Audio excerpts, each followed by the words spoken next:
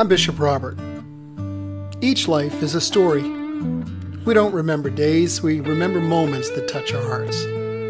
I want to invite you to come on in and have a seat in my study. Let's you and I spend a few minutes together and consider a verse of Scripture and how to apply it to those moments that fill up our lives. My hope is that it speaks to your heart, your mind, and your soul.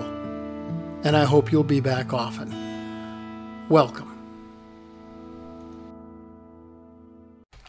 Hey, I may be prejudiced, but when it comes to keeping in step, I don't think you'll find a finer example of military precision than the United States Marine Corps silent drill platoon.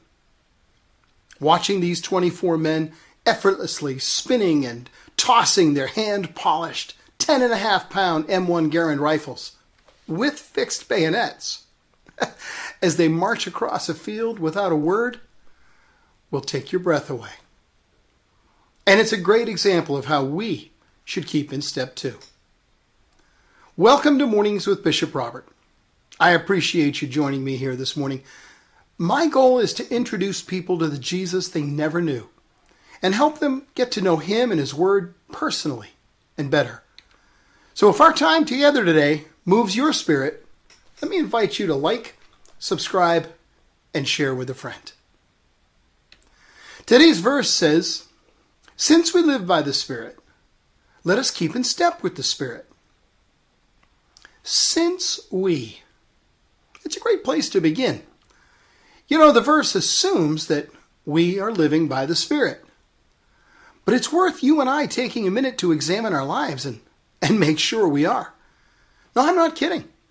Everyone listening to this video should pause for a moment and just examine yourself to see whether you're in the faith. Really, test yourselves. Can you see the internal evidence that Christ is in you? You should be clearly aware of His presence in you, unless you fail the test. But if His life, His Spirit is in us, then we need to develop the skill and discipline to keep in step with His Spirit. Like the silent drill platoon, this takes determination, dedication, and persistence. Living by the Spirit requires greater and greater steps of faith. It's a process that requires replacing self and our selfish desires with the Holy Spirit, and then learning how to listen and follow. Now, getting the self out of ourselves is akin to trying to get air out of a glass. I mean, an empty glass sitting on a counter is going to be full of air. And getting all the air out of the glass, well, that's a tough challenge. You can't suck it out. It would create a vacuum that would shatter the glass. The only way to get all the air out of the glass is fill it with something else. If you fill that glass with oil, there'll be no air left. Learning to keep in step with the Spirit isn't a matter of sucking out a sin here or there. But if we fill our lives with the anointing of the Holy Spirit, His power and His presence will replace our tendency to sin. I mean, since we live by the Spirit, let's keep in step with the Spirit. God will speak to those who listen for His voice.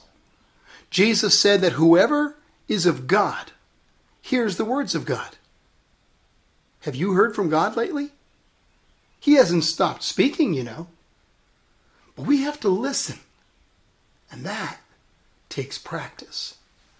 You know, in a way, it's almost like hypersonic sound technology, which is, it's highly focused directional audio that can travel for great distances but only be heard within a particular angle.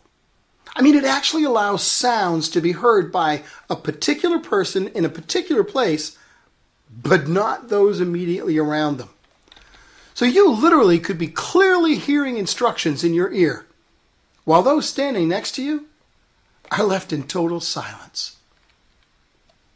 Well, when we put ourselves in the right place, God can speak to us clearly. But if we walk away from his voice, we'll find ourselves unable to hear what he's saying. We need to be where he calls us to be so we can hear what he intends us to hear. And to do that well, we need to keep moving. We've got to keep in step with the Spirit. And the Spirit is moving. That's why Jesus said to follow him.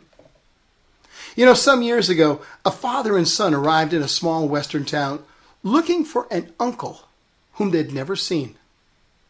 But suddenly the father, pointing across the square to a man who was walking away from them, said to his son, "Ha ha! There goes my uncle." His son said, "How do you know? You've never seen him before." "Son, I know him because he walks exactly like my father."